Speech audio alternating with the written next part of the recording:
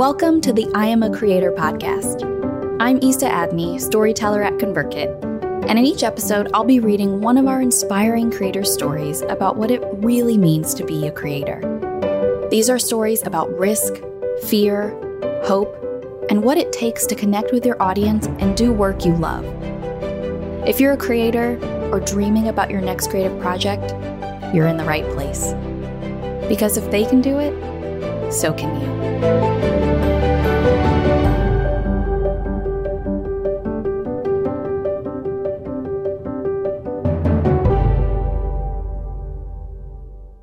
Today's story: the true meaning of financial freedom. It's not just about the budgeting. For Nick True, sharing his lifelong passion of finances is about helping people win the game of life. I first met Nick True at a conference in San Diego put on by Pat Flynn. While working the ConvertKit booth, Nick walked up and introduced himself as a happy ConvertKit customer, and I knew within the first minute I wanted to interview him for a story.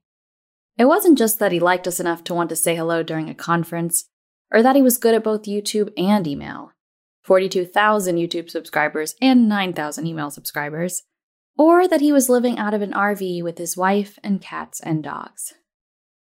It was his kindness. He was unassuming, genuine, so not about himself.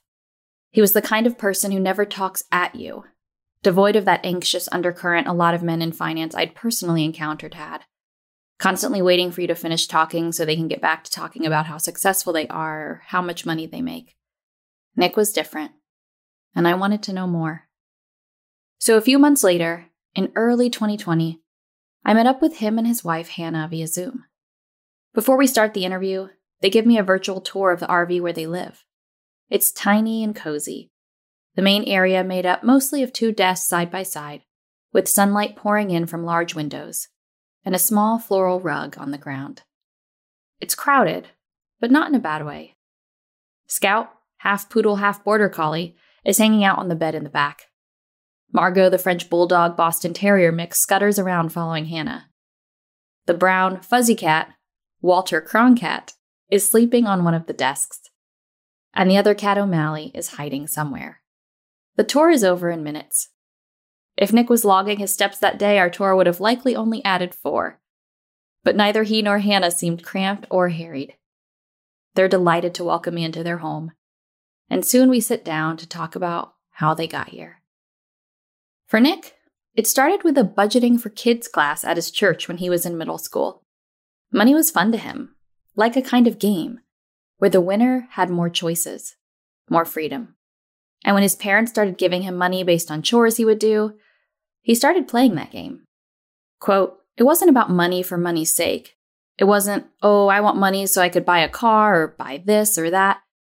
What attracted me to it was this idea of, oh, I could save a little bit, and then I'd be able to do all these other things. Even as a young kid, I saved a ton of money because I desired future flexibility. I liked seeing the number grow in the account and dream of what I could do down the road. He saved up 3 years of birthday, Christmas, and chore money to buy his first laptop at 11 years old. He also sold homemade bread to his neighbors. In high school, he bought a mountain bike with the savings from his summer construction job. That kind of saving is also what made it possible for him and Hannah to be able to afford to get married when they were still in college. And for Nick, that's what winning the game of life was all about for him. Ensuring, as much as possible, that money wasn't something that would ever hold them back from doing what they most valued in life. And Nick and Hannah were very clear on what that was. Quote, for me, that was number 1, family. Number 2, work that I feel is important and makes an impact. And number 3, time to explore my hobbies and interests. I really wanted to avoid what I saw around me. A lot of guys who were stuck in a high-demand, high-travel job and never saw their family. What I desired was to manage my money well so I had the flexibility to always choose my values over needing to make money. It was about not getting stuck in a career that I couldn't maneuver out of. And for Nick, the biggest pain point was the idea of a job keeping him from family. He saw how money could take over your life and stand in the way of what you valued most, and he never wanted that to happen. His goal after high school was to get a good job that would allow him to save money. So, college seemed like the best next step at the time. Quote, "You have to go to school and get a degree that gives you a good job. That's the thing that you have to do. That's what I was sort of raised to do, taught to do, socially expected to do." He went to college and majored in engineering. Everything was going well. Until he felt what he'd always tried to avoid. Stuck. When I asked Nick what led to engineering and if he liked it, he answers quickly, quote, "No. One of the things I've learned about myself is I tend to get tunnel vision. In high school and in college especially, if I made a decision, then I would sort of put blinders on and follow that path. In high school, the original path he chose was music, hoping to work in recording studios. But when he saw one of his best friend's music career and passion progress, he realized he needed to change his path. Quote, "He was a year ahead of me, so I was able to watch him go down this career path, and I realized through him that I was not cut out for that. Music was a hobby to me, and it was not what I wanted to eat, live, and breathe 24/7. By then, it was his senior year, and he had to think of something fast. And since he was really good at math, engineering seemed like, quote, the natural next step. So that's why I was just like, well, that's what I'll do. I'll go to school for engineering." And from there, looking back, it felt like I had just failed to change directions. Or rather, I failed to see that there were other directions available. The idea of choosing a career where the path wasn't clearly defined for me never occurred to me until after graduation. So for a while, he kept going on the path he knew, the path he was raised on, taking the natural next step each time. After college, he got a full-time engineering job and enrolled in an MBA program. But a few weeks before he was supposed to start, something broke his tunnel vision. It happened at a wedding. Nick still played music for fun and was working a gig with his best friend in music, Nathan. During one of the breaks, Nathan turned to Nick and said, quote, "Hey, have you ever heard of these bloggers that make money?" "No? What are you talking about?" Nick replied. "Yeah, there's this blog called Pinch of Yum that my wife found. They're food bloggers. They made like $20,000 last month on their blog." Nick remembers, quote, "I just couldn't believe it. That sounded crazy to me. I remember going home that night and Googling make money blogging, and Pat Flynn's podcast came up. He went to the apartment gym, hopped on the treadmill, and started one of the podcast episodes. 90 minutes and 4.5 miles later, he knew. Quote, "I don't think I'm going to get an MBA. I'm going to start a blog." After only 2 months working full-time at the engineering firm, he also knew, quote, "Nope, I can't do this." He and Hannah had already made a plan to work towards saving enough money for Nick to leave engineering in his late 30s and become a math teacher. He loved teaching. But after learning about blogging, he couldn't help but wonder, what if he didn't have to wait until his late 30s? People were always asking Nick questions about finance since he'd been consuming everything he could on the topic for years. He loved answering those questions. What if he could make money teaching online now? He was going to start a blog and find out. But next, he needed to tell Hannah he wasn't going to pursue his MBA. Hannah was in graduate school for physical therapy at the time, so they relied heavily on Nick's income. She was surprised by the news. He remembers, quote, "It was a big change of direction versus everything we talked about before we got married." But she came around pretty quickly, honestly. I think it was ultimately because she trusted me enough to know that I was ambitious. I was a hard worker. No matter what I did or put my mind to, she felt confident I'd figure something out, even if she didn't fully understand the whole blogging thing at first. She even picked out the name for the first blog, inspired by their couponing obsession at the time and their last name. True Tightwad. Nick wanted to show people that being a tightwad didn't have to mean being uptight, rigid, or stingy. He wanted to show others the fun and gaming element he saw, and that winning the game didn't have to be about anxiety, but could be about dreams and adventures and freedom and, most importantly, living life aligned with what you truly value, especially when it differs from what the world says should matter. He launched the blog in 2015. Quote, "But I didn't believe that I could build a blog and make full-time money from it fast enough to leave my engineering job as quickly as I wanted to. So he also started freelancing finance articles and helping a popular finance conference with their digital marketing, with hopes that he could quit his job even sooner, but also as a way to almost create his own kind of MBA, but for his new goals. Quote, "The most important reason I wanted to freelance was to learn digital marketing and content creation. I figured if I could get paid, even if it was small, to work with someone more experienced, I could learn what I needed to eventually strike out on my own." For 2 years, Nick essentially worked 3 jobs. I asked him how he found the energy. Quote, "The word passion gets thrown around a lot, and I think it can almost lose its meaning. But if you're working a full-time job, especially if you're working overtime or your job is stressful, finding the energy can be really hard. The only reason I think I was able to stick with it is because I just loved finance so much and was really excited to create content about it. I had friends who were trying to leave their job the exact same time I was, but they were pursuing ideas they weren't necessarily passionate about but thought would make money.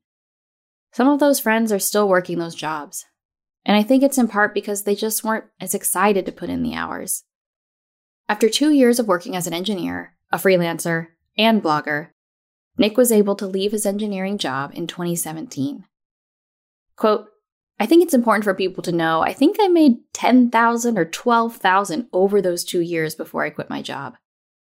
It wasn't enough to live on, but it was enough for him to think that there was something here. There was potential." He was able to leave his job when he did because Hannah finished graduate school and got a full-time job in physical therapy. Quote, "So we sort of view it like we high-fived as far as income for the household." Their early dedication to personal finance meant they'd built a foundation for flexibility and could survive on one income. Hannah's full-time job was as a traveling physical therapist, so they packed up their tiny Tennessee apartment, moved into an RV, and set off. Nick was now able to dedicate his full-time hours to the blog and freelancing, and within 9 months, he was making a full-time income. But then, his friend Nathan gave him some feedback he didn't see coming. At that time, Nick was making the majority of his income from freelancing for other companies, but what he really longed to do was make money from his blog, his own content and platform. But no matter how much he wrote, he wasn't making much progress aside from a few affiliate checks once in a while from finance software companies. One day, his friend Nathan spoke up again. Quote, "Hey, dude, you've been blogging for a few years, and it hasn't really done that much for you. It's helped you get freelance work, but your blog is still not really doing anything. I'm not sure if writing is your best strength. Have you considered doing a podcast? Changing the medium?" Nick had never considered that. Quote, "I hadn't really given it a ton of thought because I liked reading blogs, so that was kind of the path I was going." Tunnel vision again. But Nathan helped him consider another option, saying, quote, "Why don't you just at least try YouTube or commit to something and make a couple of videos, see how it works?" It almost sounded like another game to play. Quote, "The first YouTube video I did didn't do amazing, but it did get more views than like any of my blog posts. So I was like, okay, my strengths are not writing. They're elsewhere." And a year earlier, thanks to more feedback from a few trusted friends, Nick also realized trying to change people's definitions of a tightwad was actually holding him back. When people met him, they were often surprised by his calm, fun, adventurous demeanor. His blog and brand name didn't seem to fit him or what he was about. The feedback was a blow at first, but since it came from people he trusted, he sat with it for a while and eventually realized they were right. Knowing Hannah was great with words, he told her about the rebrand and she came up with Mapped Out Money, a nod to their love of travel. By 2018, Nick was making $75,000 a year. At that same time, Hannah was starting to question her own career direction. She decided to be a physical therapist in 7th grade and never looked back. But during her first year on the job, she thought, quote, "I don't think this is really for me." Because she's so hardworking and studious, Nick explains, quote, she never pulled her head up out of the work to say, what do I really like doing? As Nick's business grew, he realized he needed help and wondered if Hannah might want to quit her job and work with him. Quote, you really don't like your job, he told her. What if we went in on this full time? But she wasn't so sure. Quote, I don't know. What would I do? What would my role be? Nick needed help doing almost everything. Design, administrative work, editing, emails, landing pages. And Hannah decided to take the leap. She quit her job in April 2018 and started doing #AllTheThings for Mapped Out Money. A few months later, she and Nick attended our Craft and Commerce conference, and the main stage talk on design and growth by our then designer, now creative director, Charlie Prangley, inspired Hannah immensely. After the conference, she bought an iPad and Apple Pencil and started learning and implementing design into Nick's content, eventually creating their graphics, editing videos, creating thumbnails, and producing their podcast.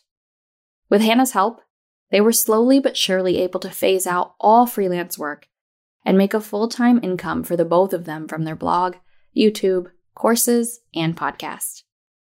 It was less than he made freelancing, but it gave him the freedom he craved and the flexibility he wanted. Quote, we really were making a few $1,000s a month. Not everybody could live off that. But we don't have kids, and we lived in an RV, so a few thousand a month would support us. But soon, that few thousand a month would grow to more. When Nick first started his blog, he collected email addresses, something he learned from Brian Harris and Pat Flynn's podcast. But it was slow going. After years of focused effort, he was discouraged that he had only a couple hundred subscribers. His opt-in was a free email course in the sidebar of his blog. Quote, it was okay. I mean, it was fine. It got people to sign up. But looking back now, gosh, the positioning of that was so bad. But you're learning. Their email list really grew when Hannah got involved. Using her ever-growing design skills, coupled with Nick's love of teaching, they created opt-ins specific to certain YouTube videos. Quote, I would come up with a content lead magnet idea that would be very congruent to a video we were doing, and then she would make a really nice-looking lead magnet. That's when we actually started saying, oh, this is moving our business forward. And when the pandemic hit, having a list of email subscribers who already knew and trusted them was helpful in keeping their business alive, especially because they only pitch their paid courses and products to their email subscribers.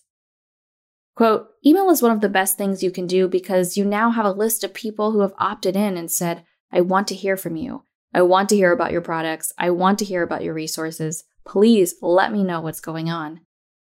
YouTube can take that away in a heartbeat. So when you flip to a business mindset, you realize you have to move your audience off of YouTube onto something you can control.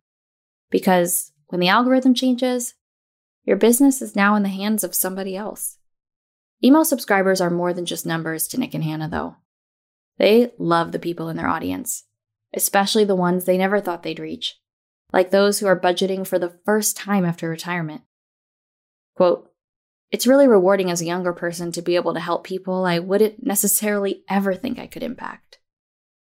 But when I ask about his biggest dream come true, he says, quote, as cheesy as it sounds, just literally being able to wake up and not have to commute to a job I dislike, and not have to wear a polo shirt I hate.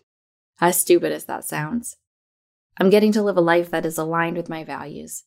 And the fact that I get to do that while not being told by someone else where to be, when to be there, and what to wear when I show up, is a dream come true. Then, the fact that we get to live in an RV and travel, it's truly wild. And yet, wild, for Nick, doesn't mean what you might think.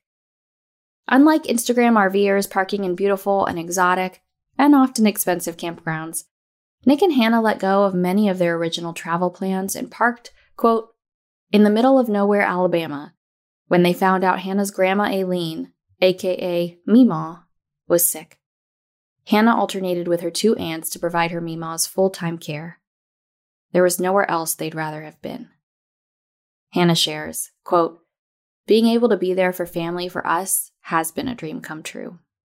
During our tour earlier, I asked to see the photos hanging on their walls, And that's when Hannah happily grabbed the camera to give me a closer look, lingering on her favorite, a photo of her Meemaw riding a bull, inside a frame that says, "Grab life by the horns and hang on for the ride."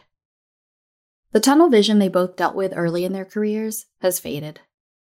They seem to have found something that eludes most: contentment in the unknown. Quote, "For now, we're traveling and living in a camper, but that may change. And then we'll be able to be flexible and go wherever that new direction is." Almost a year later, I catch up with Nick and Hannah again via Zoom at the end of 2020 to watch them move their RV from its current parking place to the next one, their new house. Quote, "The house we bought, like most things we do, is a project, a fixer-upper. It's their first house together, something they were able to buy after the pandemic shut down their travel plans. But the decision to buy the house, and the specific house they chose, wasn't about the pandemic, but about their values. Quote, "When we started looking for a home, we had a few pieces of criteria. Number 1, no debt outside of the mortgage. We had paid our Airstream off, $34,000 in 3 years, and we wanted to keep the Airstream and not sell it, and not use personal loans for the renovation. Number 2, location was most important. We bought the house for $297,000, and we could have used that same money and bought a brand new home just 2 miles away. But instead, we wanted to be near the water and near downtown. So we opted to pay a lot more for the location and then fix up the house over time. And now it's time for them to move their RV to this new location. They pull their truck into a lot dotted with a few RVs and old trucks. Nick and Hannah get out and begin to prep the Airstream for its move, barely talking to each other, each knowing exactly what to do, exactly what part they play. Within 20 minutes, they are ready to move their former home to their new one. When the pandemic ends, they hope to still take months-long trips once or twice a year. Quote, "There's still a lot of places we want to see," Hannah shares.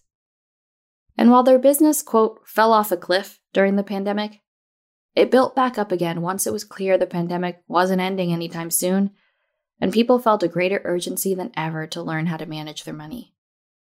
They launched the Mapped Out Money podcast and talked a lot about managing money in a crisis. People loved it, especially with Hannah stepping out from behind the creative scenes and allowing people to get to know her. Thanks to their savings and following their own advice, they were able to buy their dream home this year. After they finish hooking the RV to the truck, they drive it the 20 minutes to their new home and show me around. Quote, "For a while, it's going to look like a dump," Nick explains. But they walk around it as if it's a paradise. I can tell they see what it will be, and they're excited to be the ones to do the work. The currently tan house, Hannah explains, will be painted green and white. They plan to lay a gravel bed outside and add a bonfire pit, surrounded by chairs. When they bring the phone through the door to show me inside, it's mostly bare. Boxes strewn in every corner, a folding card table, a small Christmas tree, and a tiny TV perched on the box their toilet came in. There aren't any appliances in the kitchen. Quote, "Everything is on back order because of the pandemic, and their bedroom is currently a mattress on the floor where they sleep, surrounded by dog and cat beds for their pets." They're beaming and beatific as they point out each of these details, each pile, each stream. Their contentment so clearly not because of what money can buy, but what it can't.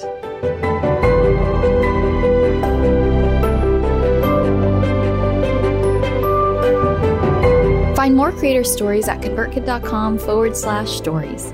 If you liked this story, be sure to subscribe to receive a notification every time we release a new episode.